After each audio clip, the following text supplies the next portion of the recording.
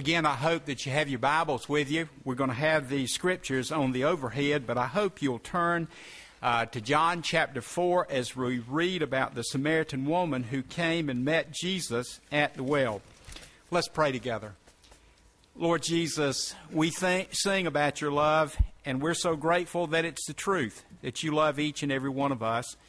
And Lord, I pray first of all this morning that everyone sitting in this place would know that you love them so much that you gave yourself on the cross so that we might know eternal life and we might drink of the living waters through you. And Father, I pray for we who are Christians, Lord, that we would be humbled as we sit here in your presence. Surely you have a word to speak to us today that would enable us to draw closer to you and to grow in our faith and walk with you. And we would be strengthened for the work that you have for us to do beyond the walls of this church, even this day. And Lord, I thank you, too, for those that are here that perhaps have not yet trusted Christ as their personal Savior.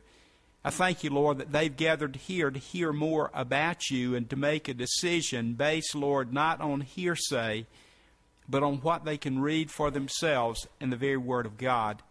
I thank you that the Holy Spirit is here to speak to each one of us. And Lord, I pray that this place and this time will always be a time in which you are lifted up. Father, humble me that I truly will be your spokesperson this day, this hour. And Lord, I just pray that all of us would give these moments ahead to you. Truly, Satan would try and take us off of focusing on worshiping you and hearing your word. But Lord, I just pray for just your power to come in and take control. And Lord, that you'll speak to your people. And we pray in Jesus' name. Amen. Follow again as we read this very beautiful story about the woman at the well. Now, when the Lord knew that the Pharisees had heard that Jesus was making and baptizing more disciples than John, although Jesus himself did not baptize, but only his disciples, he left Judea and departed again to Galilee. And again, I can't emphasize enough how important verse 4 is. And I want to say that in the King James Version. He must needs go through Samaria. So he came to a city of Samaria called Sychar, near the field that Jacob gave to his son Joseph. Jacob's well was there, and so Jesus, wearied as he was with his journey, sat down beside the well. It was about the 6th hour. There came a woman of Samaria to draw water. Jesus said to her, "Give me a drink," for his disciples had gone away into the city to buy food. The Samaritan woman said to him, now folks, verse 6, I think they're shocked, first of all, from this woman that Jesus would speak to her in a public place, and we'll talk more about that in just a minute. But I also think there's a little bit of sarcasm, because just as the Jews hated the Samaritan people hated the Jews also. And so in a very sarcastic way, she says to him, how is it that you, a Jew? Now, please notice, we talked about this last week, the progression of revelation, that first of all, she's going to recognize this man sitting at the well as a Jew. How is it that you, a Jew, ask a drink of me, a woman of Samaria? For Jews have no dealings with Samaritans. Jesus answered her, if you knew the gift of God and who it is speaking to you, give me a drink, you would have asked him, and he would have given you living water. The woman said to him, sir, you have nothing to draw with. The well is deep. Where do you get that living water? Are you greater than our father Jacob? Now, here again, she's making a comparison. Not only is Jesus a Jew, and now she's saying, basically, who are you that you're coming out here asking me to do this? Are you greater than our father Jacob, who gave us the well, drank from it himself, and his sons and his cattle? Jesus said to her, everyone who drinks of this water will thirst again, but whoever drinks of the water that I shall give him will never thirst. The water that I shall give him will become in him a spring of water welling up to eternal life. The woman said to him, sir, give me this water that I may not thirst nor come here to draw. Jesus said to her, go call your husband and come here. The woman answered, I have no husband. Jesus said to her, you are right in saying, I have no husband, for you have had 5 husbands, and he whom you now have is not your husband. This you said truly. The woman said to him, now here's another step in the progression of recognizing who Jesus is. Sir, I perceive that you are a prophet. Our fathers worshipped on this mountain, and you say that in Jerusalem is a place where men ought to worship. Jesus said to her, Woman, believe me, the hour is coming when neither on this mountain nor in Jerusalem will you worship the Father. You worship what you do not know. We worship what we know, for salvation is from the Jews. But the hour is coming, and now is, when the true worshipers will worship the Father in spirit and truth, for the Father seeks such to worship him. God is spirit, and those who worship him must worship in spirit and truth. The woman says to him, I know that Messiah is coming. He is called Christ. When he comes, he will show us all things. Verse 26 is one of the most beautiful verses. Jesus said to her, I who speak to you am he. I am the Christ. I am the Messiah. Just then his disciples came. They marveled that he was talking with a woman, but none said, What do you wish, or why are you talking with her? So the woman left her water jar and went away into the city and said to the people, Come see a man who told me all that I ever did. Can this be the Christ? They went out of the city and were coming to him. And then fast forward down some verses farther down. Many Samaritans from that city believed in him because of the woman's testimony. He told me all that I ever did. So when the Samaritans came to him, they asked him to stay with them. And he stayed there 2 days. Folks, last Sunday we pointed out how, well, let me read the last two verses. Many more believed because of his word. They said to the woman, It is no longer because of your words that we believe. We have heard for ourselves, and we know that this indeed is the Savior of the world. As we have been studying now for a number of weeks, we've been talking about how the Bible gives examples of people to whom Christ gave second chances, or God gave second chances. And again, we're going to leave. Next Sunday, we'll get on the woman taken in adultery. But again, remember, Jesus gave the disciples and Peter a second chance. He gave Jonah the prophet a second chance. He's giving this woman a second chance at life to drink from the living water. And we're going to look at the woman caught in adultery, Saul of Tarsus, King David. And I hope in all this process you're taking a good close look at your life, and I'm taking a good close look at my life, thinking about how God has given us a second chance. Last week, and I want to point this out, and we're going to take sail, okay? Last week, we pointed out that when Jewish people traveled north, there were three possible routes that they could take between Judea and Galilee. And again, this is probably too small for you to really see, but Judea on this map is down in the lower left.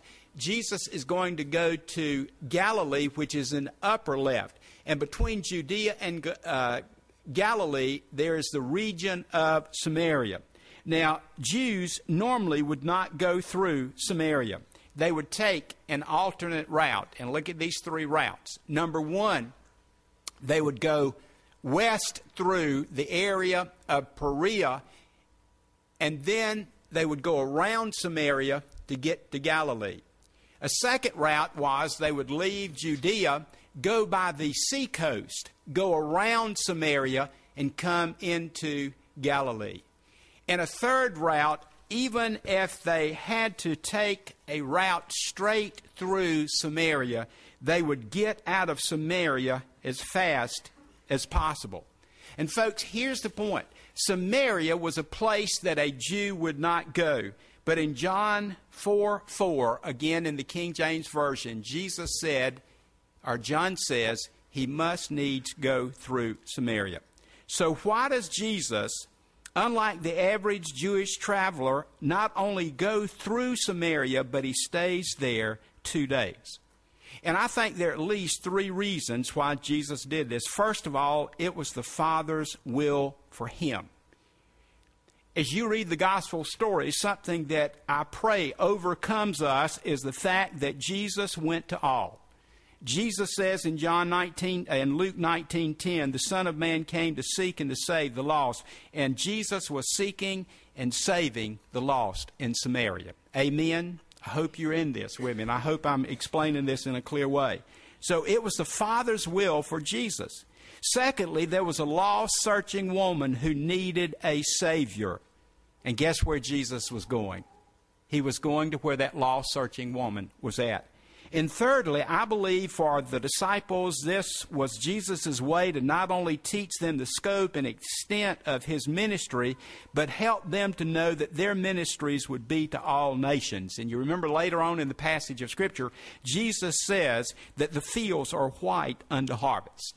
Now, folks, with that in mind, I want to ask a very important question of all of us.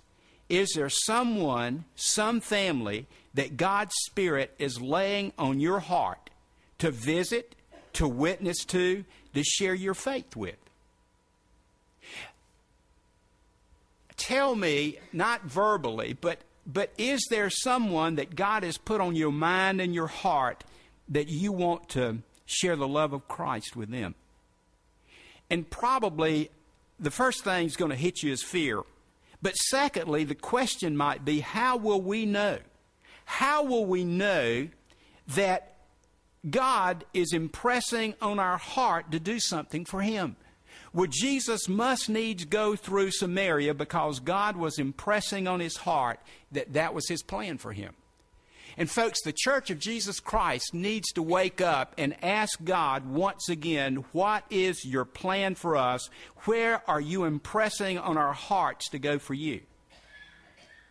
And folks, there are a lot of biblical examples of how God dealt with people and showed them where He wanted them to go. And I want to give you an example that to me is so beautiful. It's found in Acts chapter 16. And I don't want you to think I'm getting away from the Samaritan woman.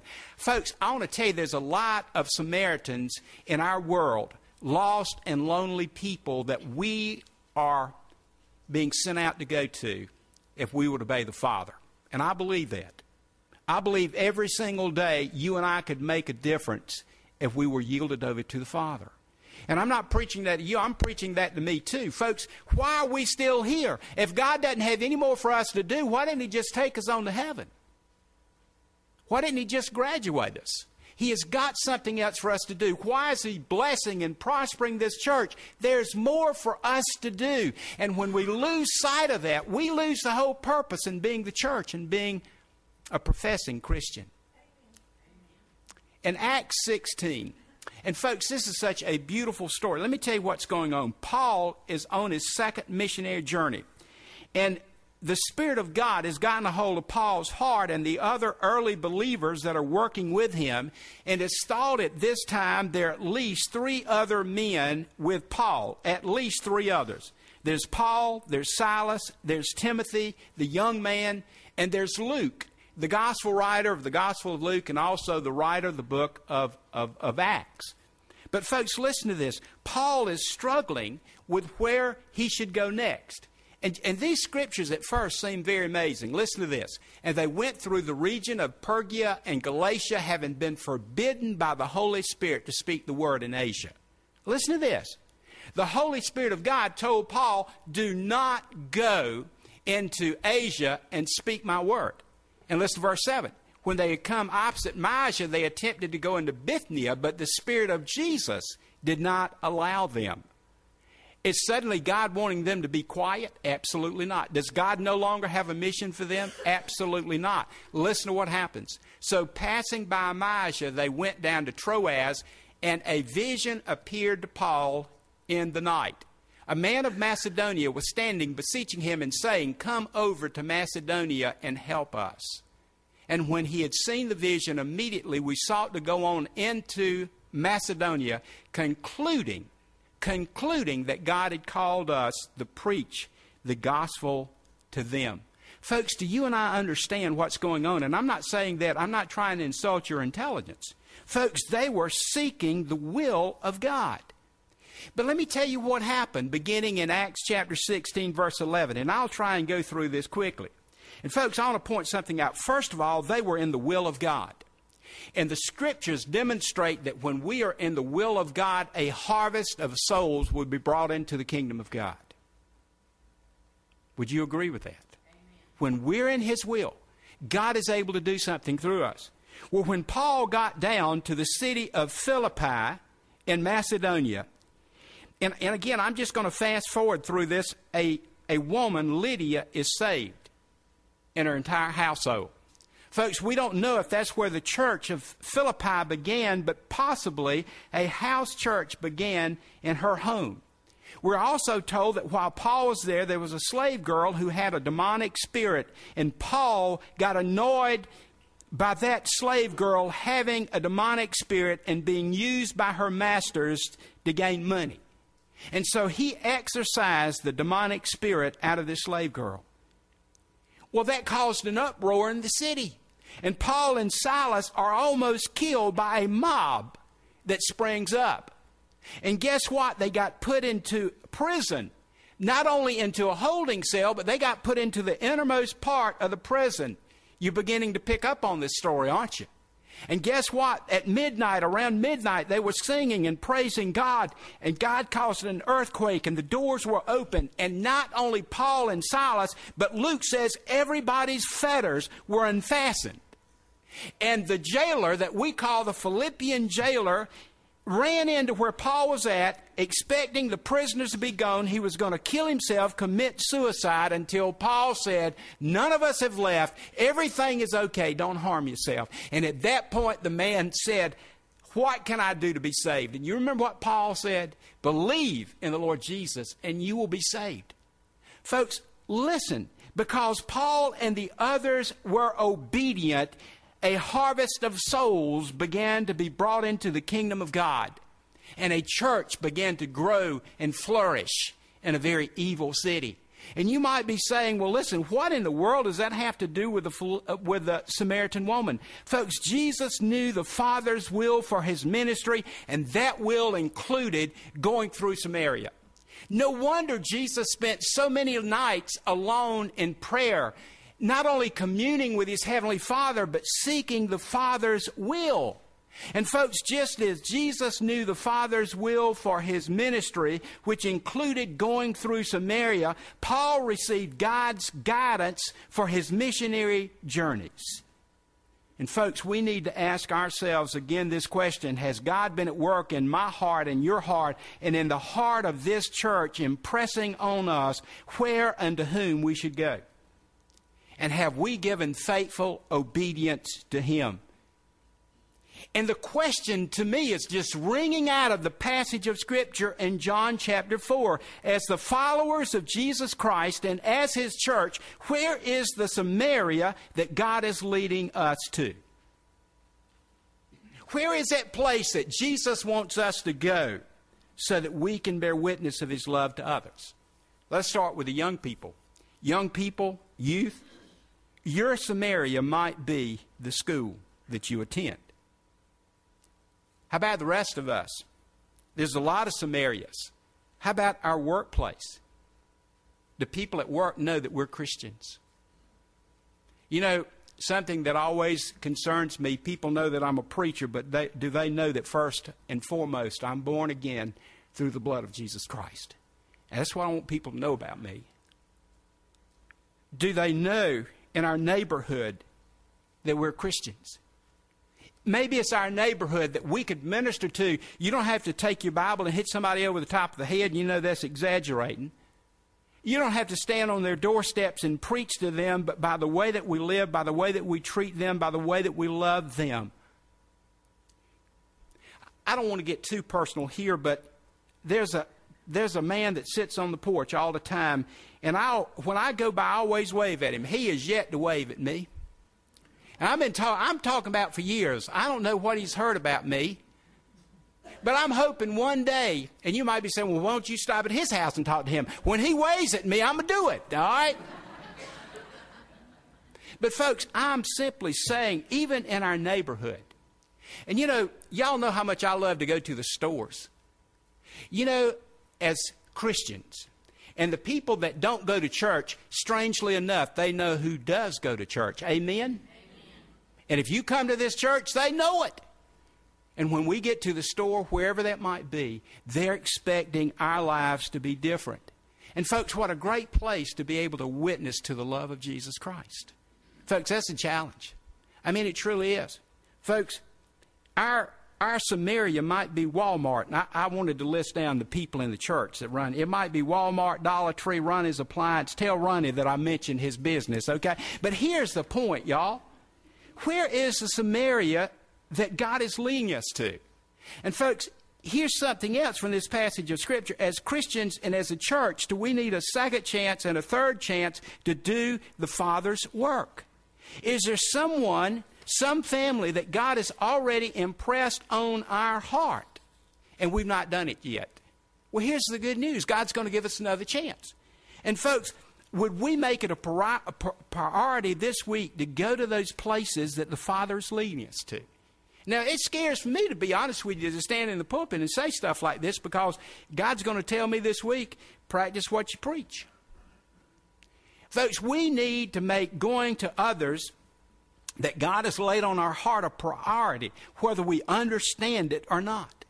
And folks, whether the world understands it or not, remember that Jesus was told by others and told by Satan. You remember certain passages of Scripture that even his family does not understand what Jesus is doing. They think he's gone mad.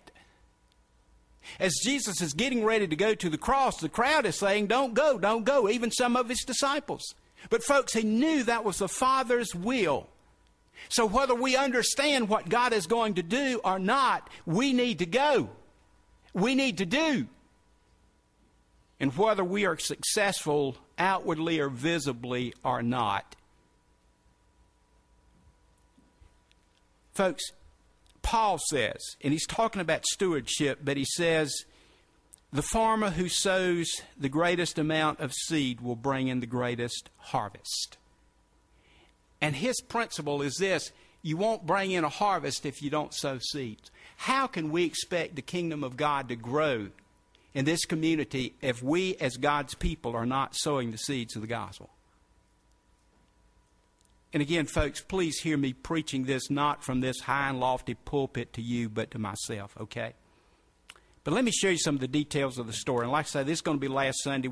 I'll finish this up tonight at 6 o'clock, but there's a few more details I want to share with you, okay? In verse 6, John tells us that Jesus was wearied as he was with his journey. As a man, Jesus knew the effects of being weary and hungry and thirsty.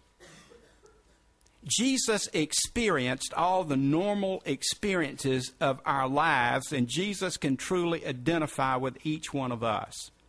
But let me show you something. Even as tired as he was and hungry and thirsty, his focus stayed on others. Amen? Whether it was here at the well in Samaria or while he hung on the cross. You remember what he prayed for? He didn't pray, Lord, help me to get through this pain and agony. He prayed, Lord, forgive them, for they know not what they do. And listen to the time of day it was, and to me this is very important. It was the 6th hour. There's a lot of discussion among Bible translators as to what time of day this was. The Amplified Bible, the Living Bible, the Good News Bible, the Phillips translations, and I want you to know I read all of these just to make this point. They describe this time as noon. But some Bible scholars now believe that it might have been 6 o'clock in the evening, but I want to tell you, I believe that it is the middle of the day that this woman came to draw water. And folks, I mention all this because it was not the time of day that people gathered at the well to draw water. And here's some questions just to ponder about this, okay? Why is this woman at the well at noon in the heat of the day? Is she so despised by others, so looked down upon? Is she the talk of the town, the gossipers? I love the church sign. I don't guess it's been taken down since yesterday. Have you read it? It says, spread the gospel, not the gossip. Amen. That's a whole nother sermon, isn't it? Verse 18, she's had 5 husbands, and to put it in our day, she is shacking up with the man that she's living with at that time. And folks, I'm not trying to be sarcastic nor funny. Would this woman be the poster child of Sychar for failure and immorality? How many times has this woman been judged by others? Even though she mentions worship, do you and I think that she was welcomed in church or in the temple? And one of the questions I believe that the Church of Jesus Christ needs to ask itself is, do we judge others now? Would we take an honest look at ourselves, even as Christians? Isn't it a great temptation and perhaps for many a great pleasure to judge others? Last Sunday, as I was closing and running out of time, I related this to the pictures that were in the Courier-Times on September the 15th about the people who had been arrested. And I hope you know that that did encompass several families in our church, and I hope that you have been praying for them. And I have, and I say that not to pat myself on the back. God is teaching me more and more. Stop gossiping, stop judging, and get on your knees and start praying. And listen to what Jesus himself said in Matthew 7, 1 through 5. Listen to this. Matthew 7, 1 through 5. Judge not that you be not judged. For the judgment you pronounce you will be judged, and the measure you give will be the measure you get. Now listen to these last three verses. Why do you see the speck that is in your brother's eye, but do not notice the log that is in your own eye? Or how can you say to your brother, let me take the speck out of your eye when there's the log in your eye, you hypocrite? Words of Jesus. You hypocrite. Take the log first out of your own eye, and then you will see clearly to take the speck out of your brother's eye. Folks, here's what I'm building up to. Here is this woman, surely rejected by the people of Sychar, her town, and she is standing in the presence of the very Son of God. And what does Jesus do? He befriends her. He makes verbal contact with her at the point of a common physical need and says, give me a drink. This next verse on the overhead, John 3:17, we've read this verse many times, but I want you to hear this verse in the context of what we're looking at right now in this story. Listen to what John writes, John 3:17. For God sent the Son into the world, read the rest of the verse with me, not to condemn the world, but that the world might be saved through him. Look at what Jesus is doing. He is establishing the fact with this woman that every human being, whether they're Jew or Samaritan, have the same physical needs. But he is also teaching that every human being, whether they are a Jew or Samaritan, have the same spiritual needs. And what is that need? To be born into the kingdom of God. Folks, I'll do this graph and then we'll close, okay? Mackenzie, if you go up, have you ever thought about the contrast in chapter 3 of John and chapter 4? And let me give credit to whom credit is due. This comes out of the Bible Knowledge Commentary, okay? But have you ever thought about comparing the man Nicodemus and the woman at the well? And I'll just give you this quickly and we'll close, okay? First of all, Nicodemus was where? Jerusalem, Judah. The Samaritan woman, of course, is in Samaria. Nicodemus came by night. And the Samaritan woman either came at 6 p.m. in the evening or at noon. The occasion, Nicodemus planned the visit to go to Jesus. He wanted his pride stroked. And he thought that Jesus would compliment him about how important and what a great teacher he was. But Jesus said, you must be born again.